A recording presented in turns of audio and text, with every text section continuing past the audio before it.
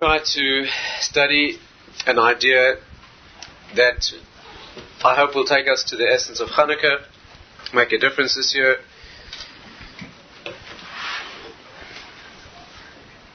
Try to understand exactly what the battle was between us and the Greeks, Greek thinking. More important, what the battle is between us and their world, which is really where the spiritual battle is pitched right now.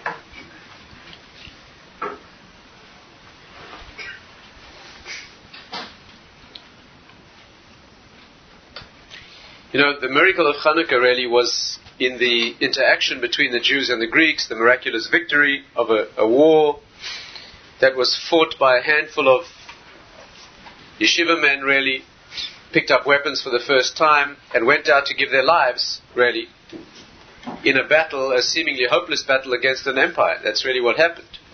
And miraculously, not without immense effort and suffering, it was a war that lasted for many years, 13 years, over 10 years, and with deaths. But despite that, it turned out to be miraculous, despite the fact that it took extreme effort and protracted fighting and difficulty. But in the end, the Greek Empire was defeated and left the land of Israel, and we won. We won the war. We were able to cleanse the land, as it were, and cleanse the Beis HaMikdash, the temple, rededicate it, rekindle its lights. The Greeks had not desecrated, the Greeks had not destroyed the temple, they simply desecrated its spirituality. The battle was an ideological one. And that was really the real miracle of Chanukah. When we say Ala Nisim on the miracles, we refer to that. We don't refer to the light, the miraculous burning of a candle, of a flame, an oil flame that burned for 8 days when it should only have burned for one. We don't really talk about that. So we understand here why, if the real miracle was the victory, this battle that ended in victory of the few against the many, extremely few against the almost uncounted many, a whole empire. Why is this really commemorated, and why is our focus really in a small flame that we light in our window? What does it mean exactly? Why a flame? What does that mean? Many questions here, many mysteries here.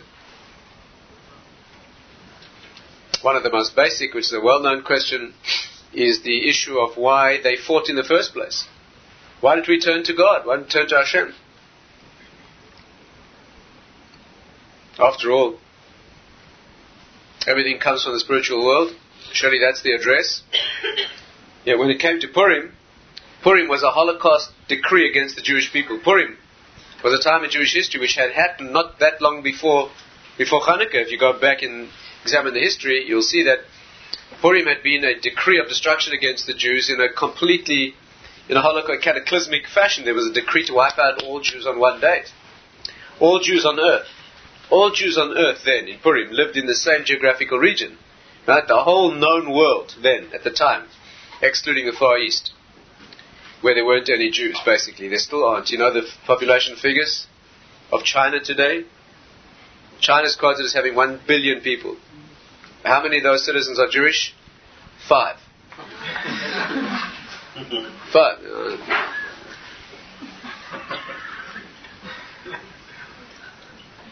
But the whole known world, Asia Minor, North Africa, what today is Europe, all Jews on earth lived there, and they was all under the dominion of one man, Achashverosh, the king, with Haman as his minister or sidekick or prime minister. All Jews on earth came under the jurisdiction, all 127 known countries at the time, states, all fell under the authority of one man. And therefore it was literally in their power to wipe out all Jews. Not like other types of Holocausts where there have been remnants of Jews in other places. Here they weren't. And there was a decree to kill all Jews on one day. And the response of the Jewish people was not military at all. Not at all. They sat down and fasted. They fasted for 3 days. They rent their clothing. They prayed. They cried out to Hashem. And as it happened, they were saved. So if the correct address is, if that's the correct address, why on Chanukah when the Jews were not even threatened with destruction. They weren't even threatened with destruction. The threat of Chanukah was ideological. That's all. The Greeks decreed death would come to the Jews if they failed to observe the decrees. But the decrees were religious. Not to keep Rosh Chodesh, and not circumcise their children, and not to learn Torah. Mitzvahs. So the Jews are threatened by not being allowed to perform mitzvahs. They pick up weapons. In a completely hopeless battle against the whole empire, they go out to fight. This is very perplexing. Why did the Jewish leaders of the time, why was the Torah sages of the time, why did they instruct the Jewish people at Purim when they were threatened physically to sit down and pray, deal with it spiritually, and at Chanukah when they were threatened spiritually to deal with it physically, pick up weapons? But of course it's central. This is an issue. Jewish history there's no accidents, of course, in Jewish history, and there are no accidents in the guidance of the sages, obviously. But that's exactly the point. Everything is in the hands of heaven, except your spirituality. Hakol b'dei shamayim chutz mi'yirei shamayim. Everything is in Hashem's hands. Nothing moves here. Not a flicker of a movement, not the subtlest movement here in this world takes place without His being the immediate cause. There's only one thing that He doesn't cause, that He doesn't touch. That's your spirituality. Hakol b'dei shamayim, everything in the hands of heaven. Chutz mi'yirei shamayim. Your fear of heaven means your relationship with Him. That's the only area you have any say. The only place you can have anything to do. And therefore the response is logical. When the decree of destruction is promulgated against the Jews, that this empire is going to wipe out all living Jews on one day, everything's in the hands of heaven. There's no other place to turn. Picking up weapons is ridiculous. If everything's in the hands of heaven, right? No matter what you do, no matter what weapons, be they swords or be they nuclear armaments, aren't going to make any difference if He's decreed otherwise. And therefore the only hope you have is get Him to change His decree. So they sat down and prayed. And it worked. But when the threat isn't against Jews, the threat is against the Jewish spirit, against ideology, that's against Yirei Shamayim, against your relationship with Him, that's the only thing that's in your hands. Pick up weapons, go and fight for it. And what are you turning to Him for? You don't turn to Him when you want to be spiritually developed. You do that as well. You need that as well. You need help as well.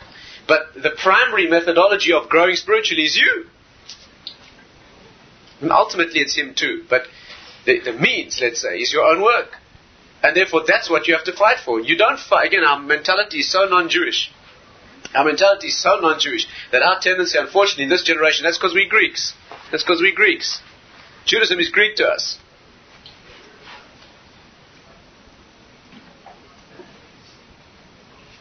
We think that when somebody threatens us physically, let's go out and fight them physically. They threaten us spiritually, let's deal with it, let's pray because it's spiritual. Not like that at all. When they threaten us physically, you have to turn to the one who controls human politics and history. But when they threaten us spiritually, you pick up weapons. Whether you can manage the fight or not, not the point. That's what with which you're entrusted. The main point we want to draw out of this for this evening's discussion is that the battle with the Greeks was a spiritual battle. The fact that we fought it physically was our response. It's true. But the battle is a spiritual one. What they wanted to extinguish was that candle, that light, which is the Jewish spirit. They weren't interested in destroying Jewish bodies. They weren't interested in destroying the physicality. They wanted to destroy the temple. All they wanted was to make it Greek. That it should have a... And of course the real Greek problem is the Greeks among the Jews. Right? That's where the real ideological battle is fought. The real battle is with us and our inner enemies. And it's no less painful today than it ever was, of course. Very painful messages here. As Rav Hutner used to point out, during the Babylonian exile, they weren't, the expression of Hellenic Jews who became Hellenized, we call mityavnim, Jews who became Greek in their outlook, and assimilationists, people who wanted to take on the Greek culture, go and strip their bodies naked and demonstrate them in the games, try to undo their circumcisions for the purpose. Get into Greek culture, Greek philosophy, Greek culture. Mityavnim it's called. In the Babylonian exile, there were no mitbavlim, there were no Jews who tried to be Babylonian. In the Roman exile, in the Persian exile, there weren't Jews who made an ideological business of becoming Persian in their philosophy. In Greece, that was the problem. In Greece, the problem was Jews who became Greek in their outlook. The battle was the battlefield is the Jewish mind. The essential battlefield is the Jewish mind and the Jewish spirit. And that's the problem. That's where all battles have to be. That's where our battle really is. Our battle really is in the private space of your own mind. That's where the real battle is. Part of the problem of today's generation is that what Greece gave as a legacy to Rome, which is where we live today, we're in the fourth exile. Our exile today is Rome. How the Arab peoples fit in needs to be discussed also. How they attach themselves to the fourth exile. The Ari calls them the Talmudim, and Ari call it the fifth exile, which is our problem today, is the Muslim conflict. It's the world's problem, it's not our problem, it's the world's problem. That needs to be discussed. Perhaps we have time to do that, find an opportunity. But our problem today, the general setup is that we're in the fourth of four exiles, which is the Roman exile. The Roman exile is not a spiritual threat to us. Its content is Greek. Its content is Greece. Rome, what Rome brought to the world, what Rome enforced by might, and still rules today, rules the world. The beauty and the appeal and the intellect of Rome was really Greece. The Romans didn't have their own. There was no Roman philosophy. The Romans didn't bring to the world. It's important to know. The Romans didn't bring to the world a philosophical approach. The Romans brought to the world the application of might and power to rule, to spread themselves across the face of the West and rule the world. But the culture that they imposed, that they espoused and that they adopted and that they imposed on the world was Greek culture. The Greeks were essentially a culture. Roman culture today, that means if you try to examine Western society today for its own values, there's really nothing. One thinker said that examining Western culture today for its ideological center is like peeling an onion. It's like peeling an onion. You peel an onion looking for the substance. You peel out one layer and another layer and another. You keep peeling an onion until all you left was the tears in the eyes.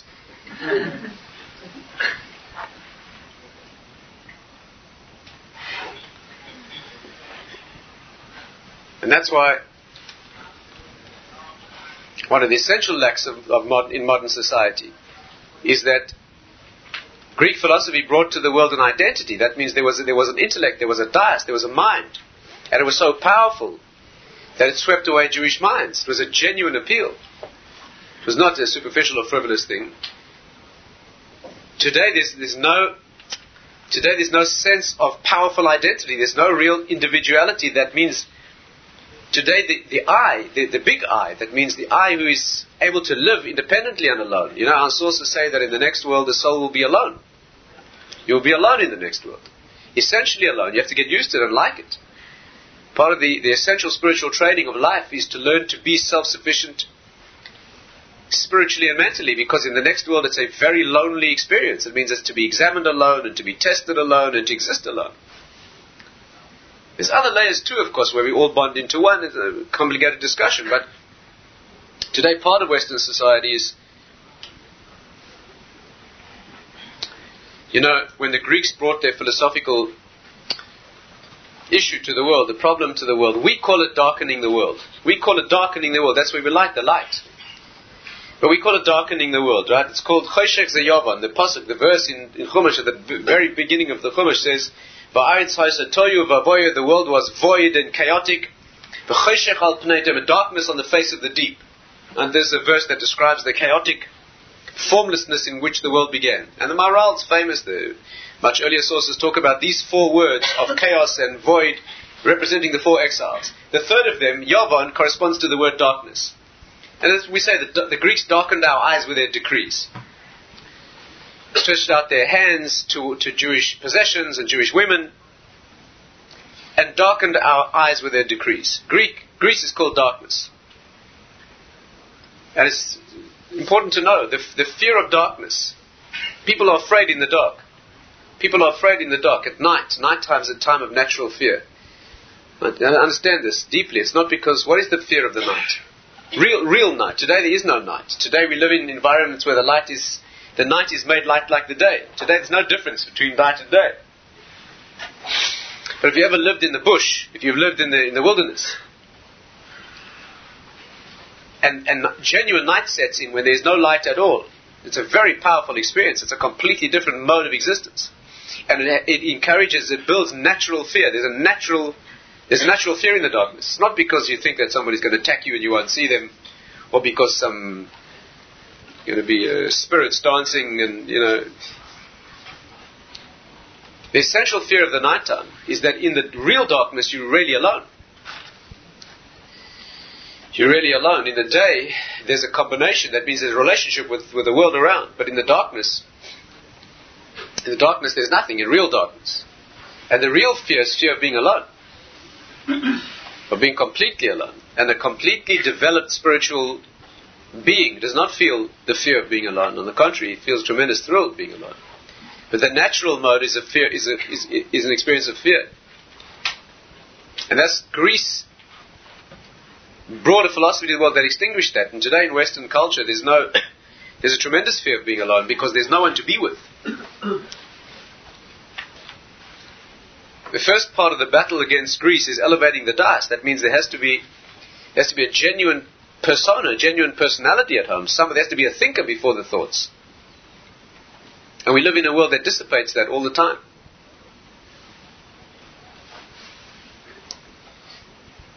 Even the Western concept of meditation, which is supposed to be essentially an alone experience of developing the mind, even the way the Westerners grasp meditation is a form of mindlessness or relaxation. And that's not the meaning of meditation. Genuine meditation is an expanding of the dais. It's not a state of being without consciousness. That may be restful, but it's not meditation. Meditation doesn't mean switching off the mind. The classic mistake of the Westerner who studies meditation is that he or she thinks it's a switching off of the mind. Meditation is a switching on of the mind. It's a switching off of the external mind. It's a switching off of the mind that is dissipated into externality so that the inner mind flourishes. It's a very, very deeply aware state. We're supposed to do it 3 times a day at least. What we're supposed to be doing. Let's see if we can try and think this through. Slowly, one step at a time. See if we can find a direction here. So the way we celebrate, the way we commemorate, the way we designate that miracle and that phase and the victory in that battle, we light a candle, we light a light. Classically and ideally it should be an oil light with a wick that draws the oil. That's called a Ner. Ner Chanukah. Ner Chanukah, the light of Chanukah. Ner. The word Ner, let's try and share together what some of the deeper sources say about this. So that this year when you look at those lights, you see something deeper. The mystical sources say you can learn a tremendous amount mystically by studying a candle flame, by studying that flame. So let's see if we can put a little bit of the learning into gear behind that study so that it will be a little bit more meaningful. Now the word Ner in Hebrew, those of us who've been together for the last period of time know that we always look at the word itself. The word Ner in Hebrew adds up to 250. The gematria, the numerical equivalent of the word Ner, meaning a candle, it adds up to 250. That number happens to be the equivalent of a number of things. One of them, these are very deep Kabbalistic ideas, most of which probably off limits to most of us. But let's try and grasp at least the fringes or the edge of what we can. You know, the parts of the body are 248. There are 248 parts of the body, which means that bodily we lack 2 elements that make the flame ignite. It means our bodies are just 2 elements short of that flame. And in deep sources it's written that the human body, together with 2 elements, what we call Ava and Yira, the 2 modes of relationship with Hashem, love and fear, right? Or the first and second of the 10 commandments, if you like, which really subsume them all. That is the root of the 250. Right? It's no accident that the 248 parts of the body, 248 earthly parts of the body, the same number is the Hebrew word rechem, the womb.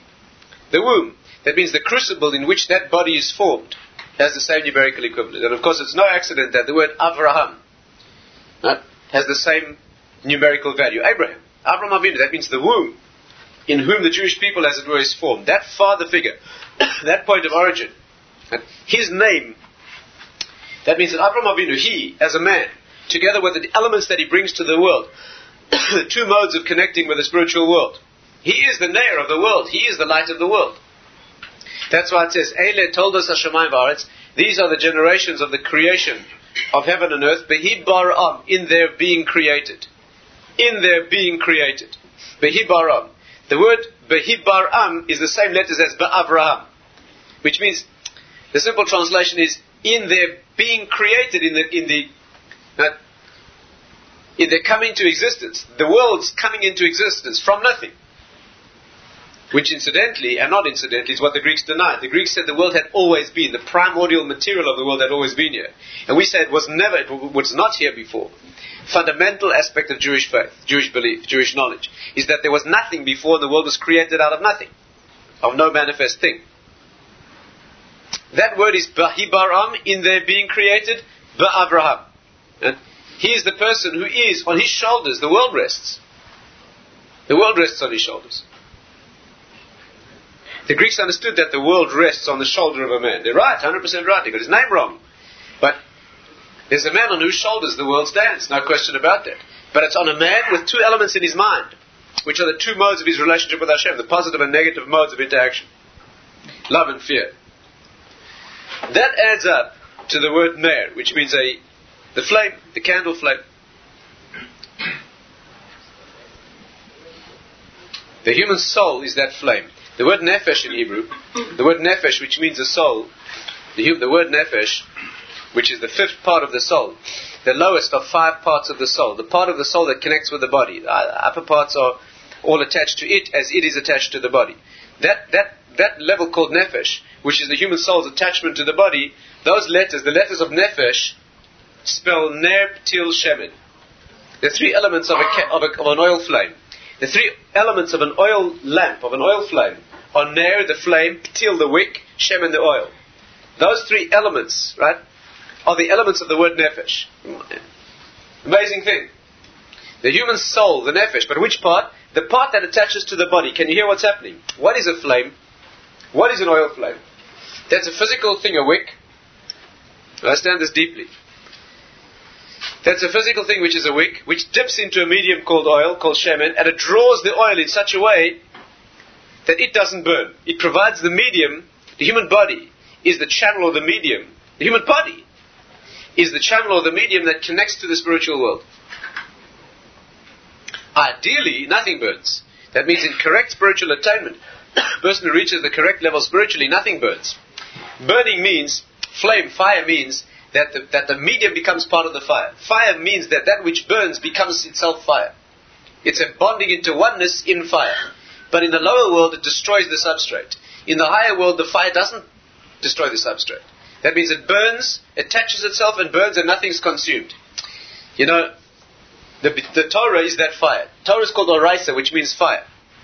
The Torah begins on Sinai, but not at the giving of the Torah at Sinai, but long before, when Moshe Rabbeinu Moses stands on Sinai, he's herding his sheep, and he sees a bush burning. But it's burning and not consumed. So he walks over to see what it is, and he sees that the snare, the bush, is burning, but it's not being absorbed, it's not being consumed, right? It burns, but it's not destroyed.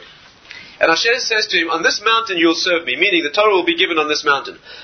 What you're seeing now is a premonition of the flame that will be the flame of Torah that will be given at Sinai. It will be here on this mountain. And the message that he gets, that presages the whole process of exit from Egypt and standing at a place where a fire comes down, which is the fire that ignites and burns and makes the components fire and doesn't destroy them. Torah, that's Torah. Torah means you bond. Correct understanding of Torah in its depth means that the human being, all aspects of the human being, ultimately even the body, become one with Hashem and are not consumed. That means there's an identity that is there, does not dissipate.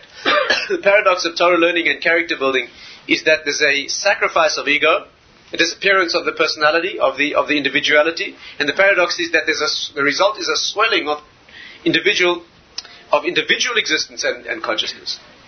On the contrary, the substrate's not destroyed. It is more intact than it was before. Is there any accident that many centuries later, when there's a rededication of the Beis HaMikdash, and the fire of Torah is reignited in the face of the oral law, the miracle is an oil that's not consumed? The miracle, I think it's an accident. The first time that happened to the Jewish people was a bush burning where the material that burns is not consumed. And the last time it ever happened to us was when the Hashmonaim entered the temple and they relit a candle, a flame, which burned for many days without consuming what it burns.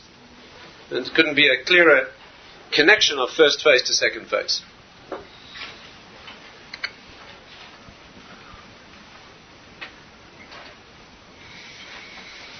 So, let's try and take it further. Let's try and think this through further. The truth is that the deeper sources say that the word Ner, which adds up to 250, is the numerical equivalent of three divine names, or combinations of divine names. There are three. I'm not sure that this is your particular interest, but it should be. There are three versions in the deeper thinking of the names of divine names of Hashem in the higher world, that form a unit. And these names are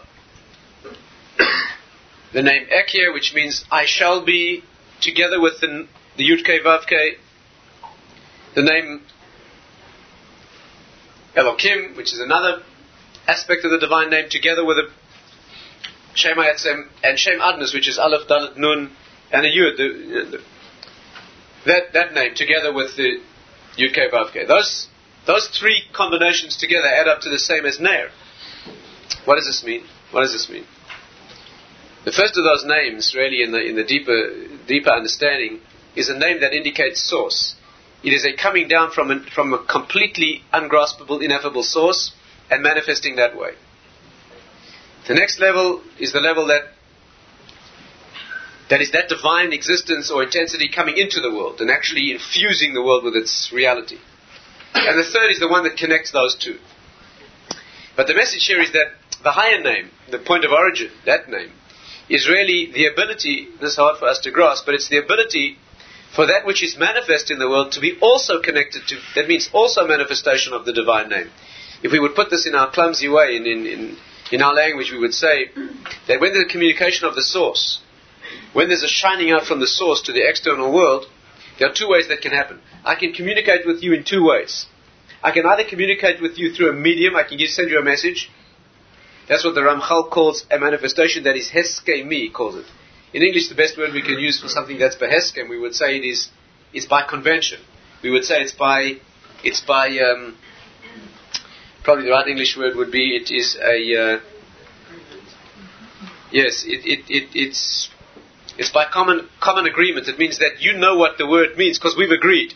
When I name an object in English, the word doesn't mean anything. It could have been any other word. But because you've been taught that when I say that word, it means this thing, so when I name the thing, and I use the word that names it, you understand what I mean. But there's nothing in the name. You could have been brought up to use another word, and it would have been just as good.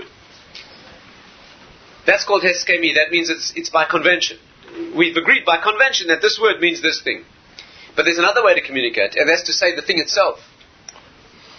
I can communicate with you by sending you a letter. I can send you a telegram. I can send you some message. What does the message do? It tells you something of the source that I wish to convey. But a much deeper way of communicating is when I give myself to you. The real communication, the real projection of one thing into another is not where it sends a distant message. That could have been some other message. It is where an emanation of the thing itself is experienced.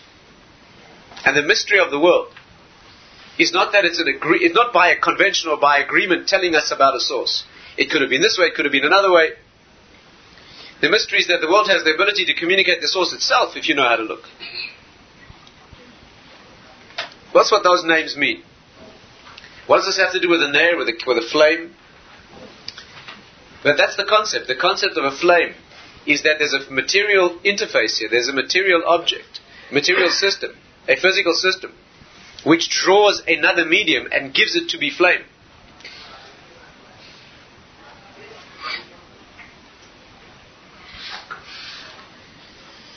And that's the mystery of the world. The mystery of the world is this thing called nefesh. Nefesh means that there's a spirit. The spirit means that there's a human body. And that body is the wick, if you like. That connects something deeper with something higher. Shemen in Hebrew, which means oil, which is this medium. Shemen means that which is more. In Hebrew, shemen means more. In English, oil means oil. In Hebrew, shemen means more. Shamein means it means beyond, beyond the limited proportions. Shamanta. So that which expands beyond the...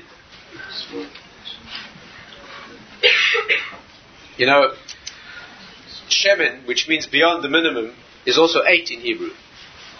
Shemen, is shmone. Shmone in Hebrew is 8. What does 8 have to do with this? 8 is always that which goes beyond the natural. 8 is always that which is miraculous. Because ultimately we're not only talking about a spiritual connection with the physical, we're talking about a miraculous spiritual connection with the physical. Right? That's where it can go. We don't see that today. We don't see those types of miracles. But the clearest indication of a connection between this world and another is called a nes. A nes means a banner uplifted. And when you see clearly, you see something clearly. That's inherent in the number 8. Because the natural world is built of 7. The natural world is built of 7. The 7 elements of the world, the 7 notes in the scale that we use conventionally in our music, the 7 colors in the spectrum. There's a natural phenomenon, the 7 colors. It's not an arbitrary perception of human beings. There are 7 colors in the spectrum. The reason you're not supposed to look at a rainbow excessively, you shouldn't look at a rainbow too much. It's not good. It's not good to look at a rainbow too much. Make a bracha when you see it. The rainbow is a reminder of the curse, of the bracha, the promise, let's say, the covenant that Hashem made with the world, that He would never destroy it again. But when He shows you that covenant, He's reminding you, He's showing you that He needs to rely on the covenant. When you see a rainbow, it's a sign that the world's not in a good state. Definitely, during the best times of history, there were no rainbows. It's a sign that the world now stands on the verge of destruction, and it's only the promise that keeps it going. So one doesn't look at it excessively. What's wrong with a rainbow? In all its beauty? So the Malbim explains that a rainbow is the breakdown into 7 colors of a light that is essentially one. White light, remarkable mystery there. The world is created by a light. The Oraisa, the light of Torah, is this. It is one light. It's light. But it can be refracted, it can be diffracted into its colors, can be separated into its colors. When you see the colors, the beauty, the amazing thing is the beauty of the world is in all its multiplicity. But that's perceived because of the breakdown of oneness. For all its beauty, the Jewish mind takes the multiplicity back to oneness. That's what we do. We don't take the oneness of the world into its broken down. We want to take the broken down bits and pieces of the world back to their oneness. That's the key, that's the clue in a rainbow, is that the oneness of the world is threatened. It manifests in its... But the natural world, when you see the breakdown, the existence of the natural world has 7 elements. 8 is always beyond that. 8 is where you expand. 4, the minimal expansion of the world in our experience is 4. In the Maharal's terms, 4 is always the expanse of the natural world. Right? What we call the plane. The plane surface of the world that we walk is 2-dimensional. 2-dimensional is really 4 elements, right? It's right, left, and front, back. The 4 elements of the physical limited world, that's called poverty in Hebrew. Dal, Dalet meaning 4 in Hebrew, which indicates, by the way, a Dalet is 2 right-angled lines. That's all it is.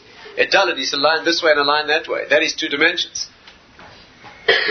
The letters, not only do they say it, they actually show it to you graphically. Because letters are graphic representations. So a Dalet in Hebrew is 2 lines at right angles. That's all it is. And that means poverty. Dalut in Hebrew means having nothing, because that's what physicality is. When you expand physicality and you put in a spiritual element, you get a hay. What is a hay in Hebrew? 5. How do you draw a hay?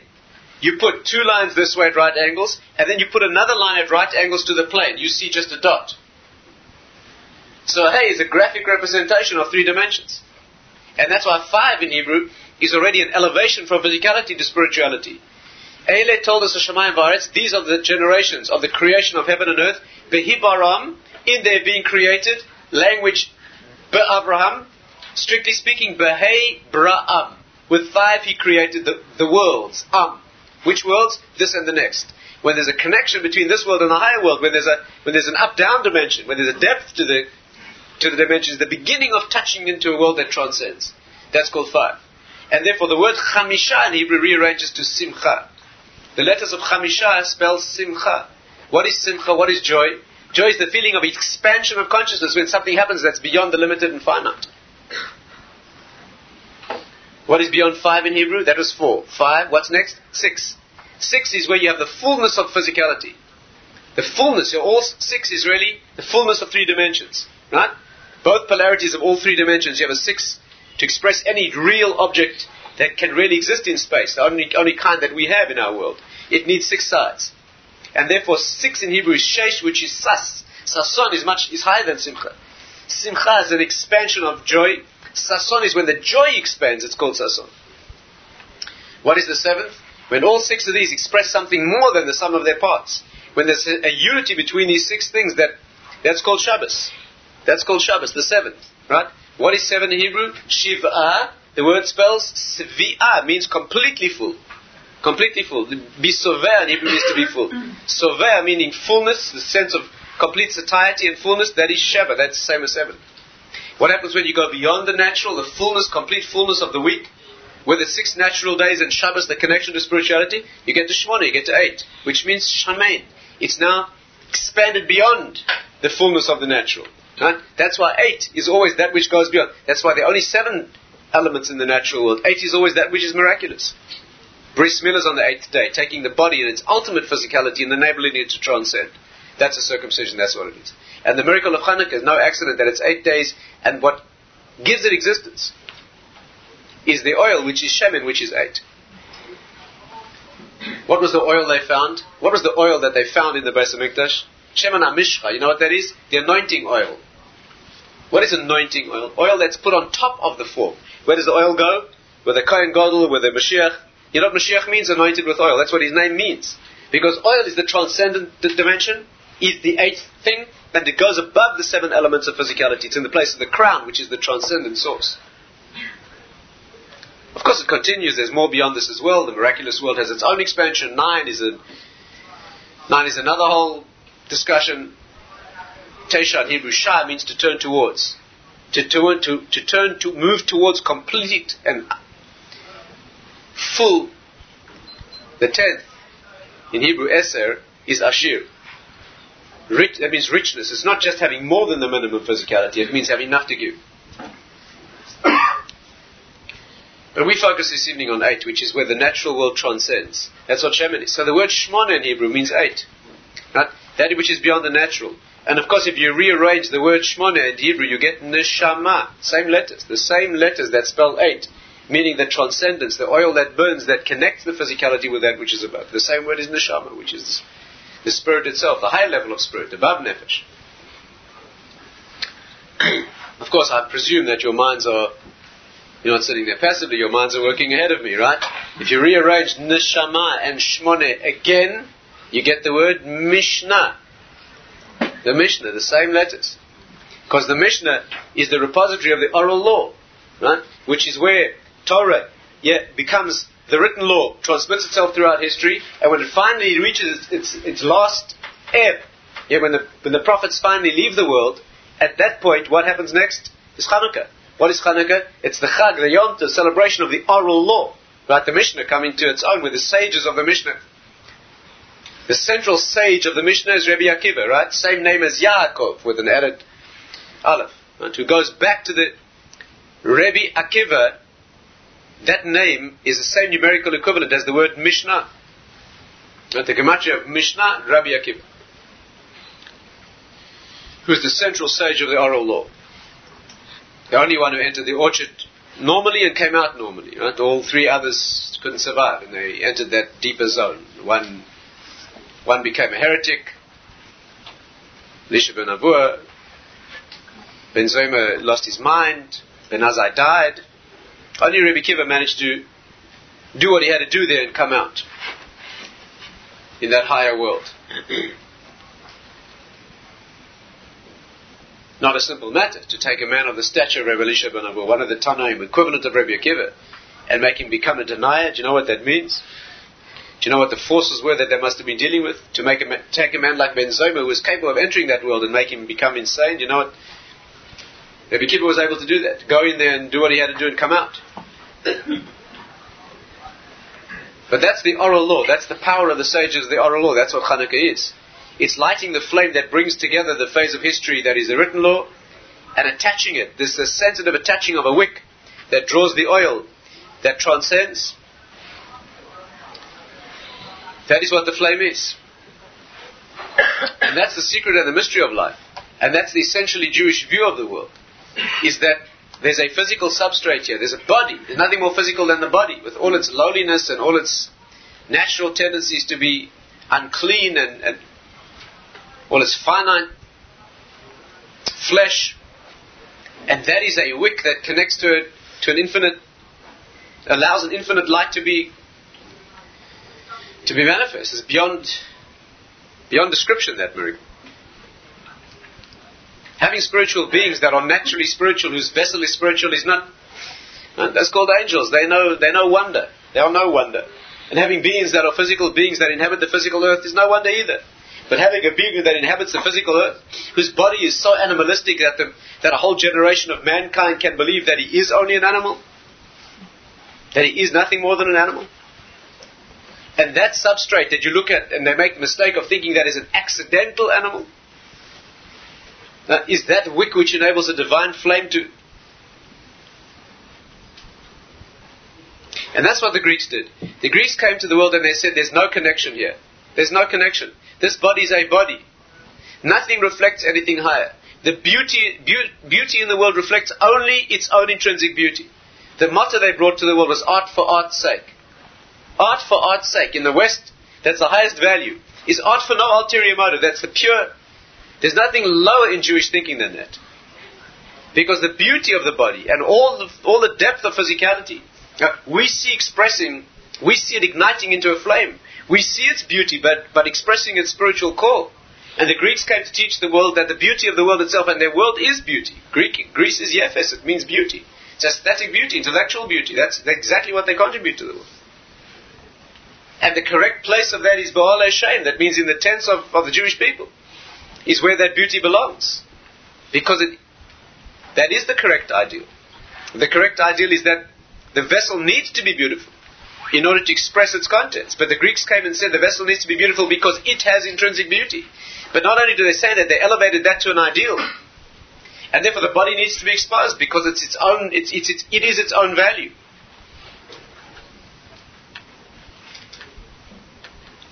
When the daughter of Caesar met Rabbi Shua ben Hananiah, right, who was ugly to the point of being misshapen, right? He was one of the greatest sages of his day. Rabbi Shua ben Hananiah, we're talking about in the Roman times, after Greece already passed on to Rome its legacy. One of the greatest sages who ever lived, the greatest sage of his generation, who was ugly to an extreme.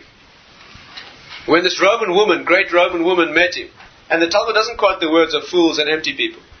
So her claim here has tremendous depth. She said to him, how can such incredible wisdom exist in such an ugly vessel? How can there be such incredible wisdom, but kli, in such an ugly vessel? This was a man when he was a baby. His mother wheeled his baby carriage. She wheeled him into the Beis Medrash. She used to leave him there that his ears should be formed by the sounds of Torah. Right? The ears are always the ears are the place that are the totality of the being. I have to discuss that still, but that his ears, that into his consciousness he should be formed. And the Mishnah says about him, Ashrei Yoladato, happy is the one who gave birth to such a person, this great sage. But his physicality was tremendously beaten, tremendously ugly.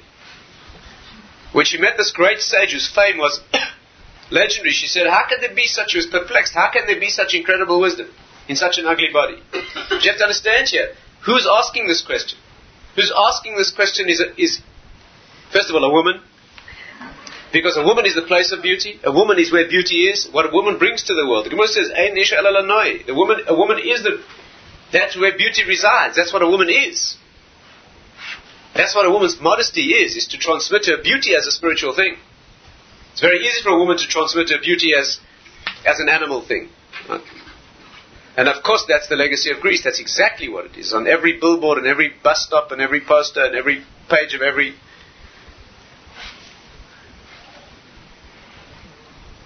And that the feminists don't get upset with.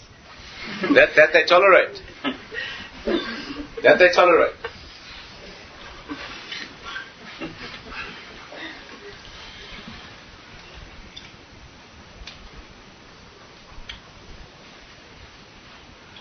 Woman is the place of beauty. Expression of beauty. She knows how to make things beautiful. So a woman asked the question, and which woman? A Roman woman. Because Rome is the legacy of Greece. Greece is that the vessel must be beautiful, beautiful content. It must be like that. That's how she grasps the world. It's not an accidental question. It's an expression of who she is. She's a woman who expresses beauty in the world. And she's a child of Greece. Which means that,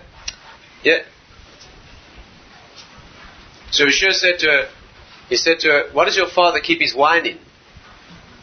So she said, like everyone, he keeps the wine in clay amphora, the Greek, the clay vessels in the cellar. So he said, surely for a king like your father, his wine should be in gold and silver vessels. So she went home and she had her father's wine all put into gold and silver vessels. When you put wine into metal, the alcohol leaches out the metal and it goes sour. And all the wine went off. So when they tasted the wine, so the girl said, the Jew told me. So the Caesar, or the governor, whoever he was at the time, he was Caesar, or he was the governor of the Middle East, he called in Rabbi Shua ben Chananya and he said to him, what's going on? Rabbi Shua said, I only told your daughter. All I did was tell your daughter I just returned to her what she said to me. I tried to show her that when the vessel achieves importance, it ruins the contents. That when the vessel has something to say, other than holding the contents, then it spoils the contents. She wasn't happy with that answer, as it happens. She wasn't happy with that answer. No, she said, if you write about that, if your body is misshapen, beaten down, so that its physicality is controlled and minimized, so that it contains inner beauty. What about your friends? Because there were Tanoi, he had his associates, his contemporaries, there were those among them who were indescribably beautiful. Rabbi Eliezer, even much later, Rabbi Yochanan much later, who was an Amora, much lower generation. Rabbi Yochanan's beauty was incandescent, literally, luminescent. The Gemara says they used to put Rabbi Yochanan outside the mikveh. That women going home to their husbands on the way from the mikveh, they should see that beauty, that spirituality in that vessel of beauty. So she said to him, how come some of your friends are so beautiful and so wise? And he said to the following words, he said, had they been ugly, they would have been greater spiritually. That means they managed to achieve their great wisdom despite their good looks.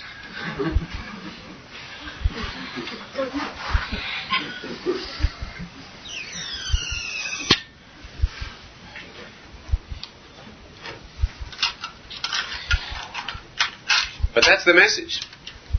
That is Greek ideology. The body speaks of nothing more than animal.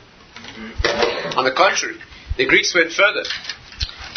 The uniqueness of our generation is to teach that the body is nothing more than an animal. The Greeks had a much more sophisticated approach. The Greeks said there is a world of spirit, but it serves the body. Didn't deny the world of spirit, but they said it's subservient to the body. That means the body's the prime. This is what counts. If there is mind, if there is spirit, it is there to invest the physical with beauty. And the Jewish approach is that if there's physicality, it's there to be a vehicle for the spirit. That's exactly the difference between us. That is where the spiritual battle was pitched. And so what the Greeks did was they darkened the world. They came to teach that the spiritual world is not connected. Our generation, of course, has taken it to the extreme. There is no spirituality. Our generation grasps the human being not as a creature capable of intense beauty, of breathtaking beauty, who can create worlds of beauty and put spirit into the most beautiful of vessels. Our world perceives the human as nothing more than animal. There's no generation in the history of the world that's ever done it. There's been no generation in the history of the world until this generation whose ideology has been atheism. No matter how so-called primitive any culture has been, they've always, all excavations of all cultures on earth, always unearth deep evidence of a belief in a world after this, of a connection to a spiritual and eternal world in one form or another. It's only this generation that teaches that there's nothing else. That no matter how distant a Jew is, right, that's not part of the Jewish soul.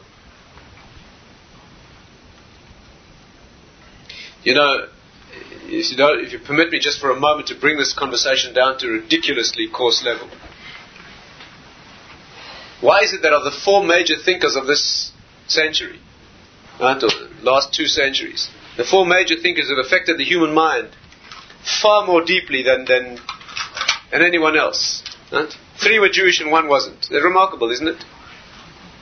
3 of the 4 major shifts paradigm shifts in the last 2 centuries that changed the human mind radically. Not 4 of them. Is that right?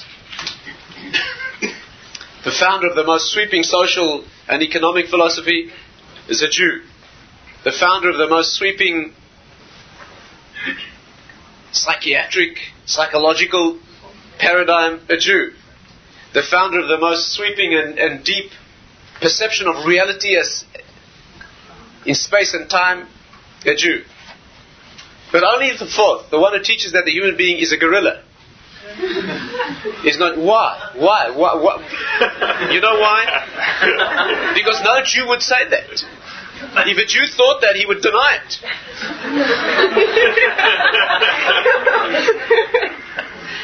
Because Judaism is the elevation, no matter what is precious to a Jew, no matter what is profane to him, but that there's meaning that is specific. When a Jew is an atheist, he's an ideological atheist.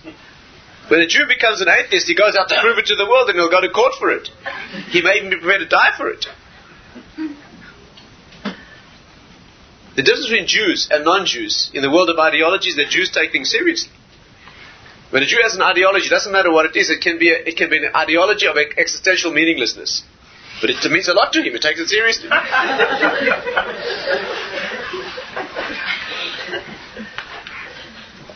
What Jew would come up with a theory that you're a meaningless, accidental chimpanzee?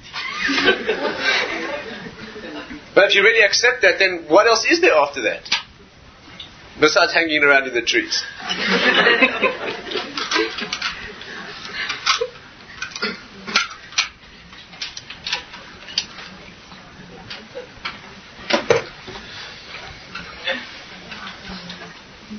And what the Greeks did was, they reduced the world of spirit to the world of the physical. That's what they did. They shrank it to those proportions. They disconnected it from its source. They stopped that light burning. They stopped that lamp drawing its oil. What were the 2 major facets of Greek philosophy that were the antithesis of Jewish philosophy? They taught that the world had no point of origin. They taught that the creator, or the former of the universes, whose existence they did not deny. No one until this generation has denied that there is such a point of origin. But he found primordial matter. That's what the Greeks taught. That the existence, at least the primal matter of the world has always been. That's called kadmus ha'olam. The world has always been. What in physics they call a steady state theory. But in its ultimate sense, there always has been a world. He found it and he manipulated it and he shaped it, he formed it. And our teaching is that the world is formed from nothing. And the second great tenet or facet of Greek philosophy that opposes ours, Azav Hashem es haaretz. Hashem is not concerned with the world anymore. He's not interested in the world. He's got bigger things to do. Yes, he created it, the famous watchmaker theory. He made the watch, crafted it beautifully, wound it up to let it run, and now it runs by itself.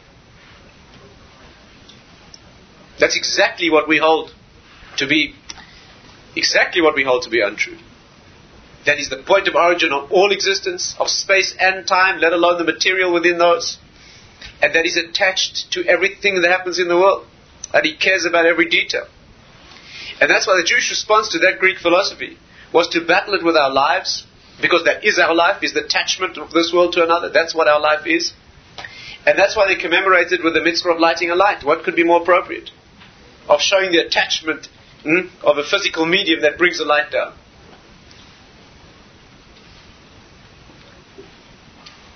And of course they celebrated it as a mitzvah. Mitzvah means that we and he are one. The word mitzvah in Hebrew means being together. You know that? Its simple translation is commandment. But its deep translation, betzavta chada, means in one bond. Tzevet in modern Hebrew means a crew, a team, elements that function as one. Mitzvah, right? Mitzvah is a very strange word in Hebrew, you know that? There's no word like that. It should be tzivui. Anyone who knows in the Hebrew knows that commandment should be tzivui. That means not mitzvah. There's no...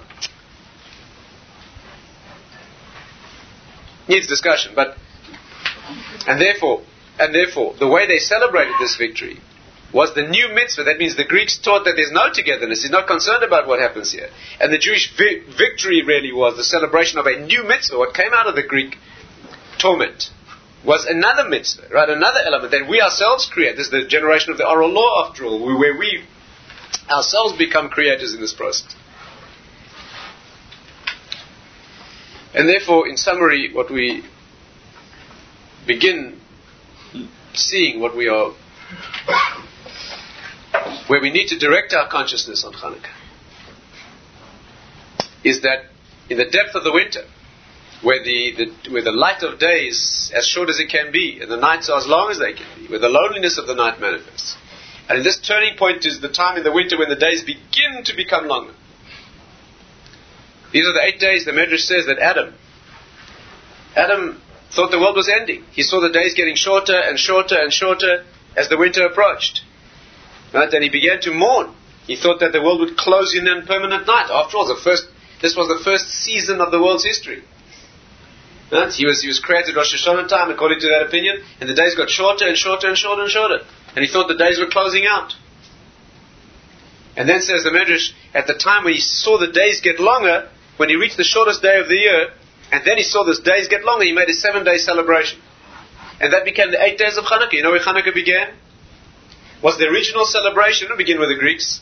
The source of Chanukah, says the Medrash, is when Adam saw the first day in the darkness of winter that was longer than the day before, and he celebrated for 7 days. This, incidentally, is the deep answer to the question, that's the most classic question of all in Chanukah, is why we celebrated for 8 days in the first place. After all, if there was oil for 1 day, and it burned for 8, only 7 days are miraculous. You hear that question? That's the most classic. There's a famous book in Hebrew called Ner Lemea, which means a light to 100. That book contains 100 answers to this question. Famous, the most classic question in all of Chanukah. There was oil for 1 day, so the miracle was 7 days. It burnt the first day, no miracle. But the source is here. I mean, in terms of tonight's discussion, I presume we all grasp together that the reason we celebrate 8 days is because the one natural day is the substrate for the miraculous days. That's part of the miracle. In terms, are we together? Despite all the other 100 answers, this is the one to remember. You can read the book too, but remember this one. There were, of course, 7 days that were miraculous. But the Jewish nature is, the essence of Judaism is, we count the natural day. We celebrate that together with the 7 days of miracle. We're interested in 8. The 7 that are miraculous elevate the natural to the miraculous too. They're not counted. And incidentally, if there is a culture in the West, let me speak very carefully here, but if there is a culture in the West, you know what it is? What is the culture of the West? If there is one. What is the ideology of what has Greece become in the West today? What is the central ideological core among the Western nations today? It's across the road. That's what it is. It is that culture that also celebrates 8 days. You know that? Also celebrate 8 days. It's 2 weeks away from us. They celebrate an 8-day period. You know that? It begins on the 25th of this secular month, and it continues through the 1st or 2nd of the next. It's an 8-day period. You know where they got that from? These were the 8 days of Chanukah. In fact, in their tradition, they celebrate on that day that they celebrate the birth of a certain individual, and 8 days later, which is the end of their celebration, his circumcision. This is a deep tradition they have. And what is at the heart of their ideology? Is the separation of the physical and the spiritual. Right? That's why their symbol is two worlds that have no intersection. They have no commonality.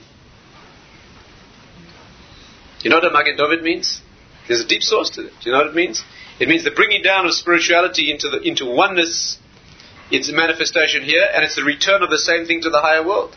These two enmesh. They're the 6. You have to understand the 6 facets of reality that mesh into the 7th, which is their unity.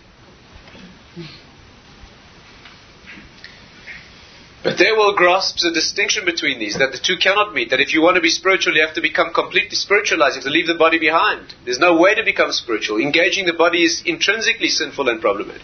To become spiritual, you need to elevate yourself beyond the body entirely. Become a celibate or a monk or a nun. Leave the world. The body draws down to sin. And our teaching is that the body elevates to a mitzvah. The more degraded potential the body has, the more degrading and degraded, the higher the possibility of its use. That's exactly what we are.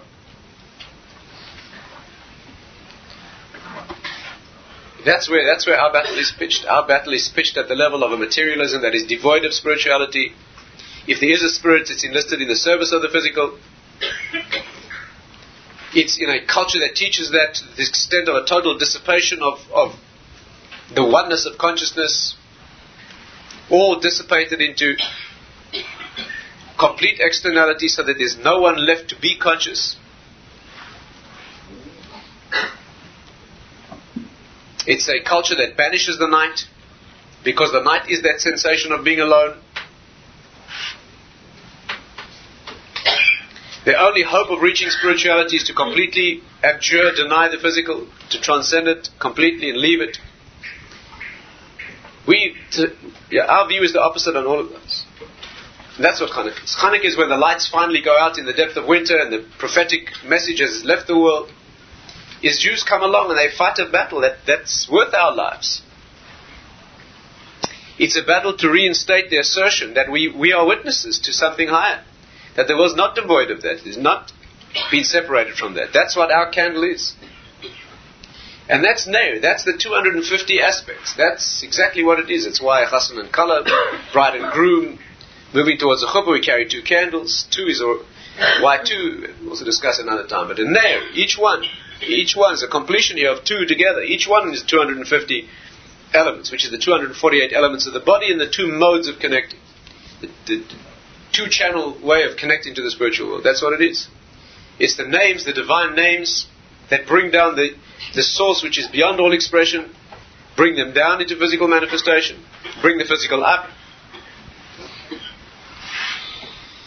And therefore, what we want here, and what we want to try and re-establish in a world of tremendous darkness, in many ways much deeper than the Greek era, and unfortunately in many ways in the Jewish world even deeper. Jews who aren't negating spiritual teaching like they did then, but Jews who don't even know that there is anything to negate. Jews who've drunk in and absorbed a philosophy that teaches them that they are completely that they're nothing more than animals.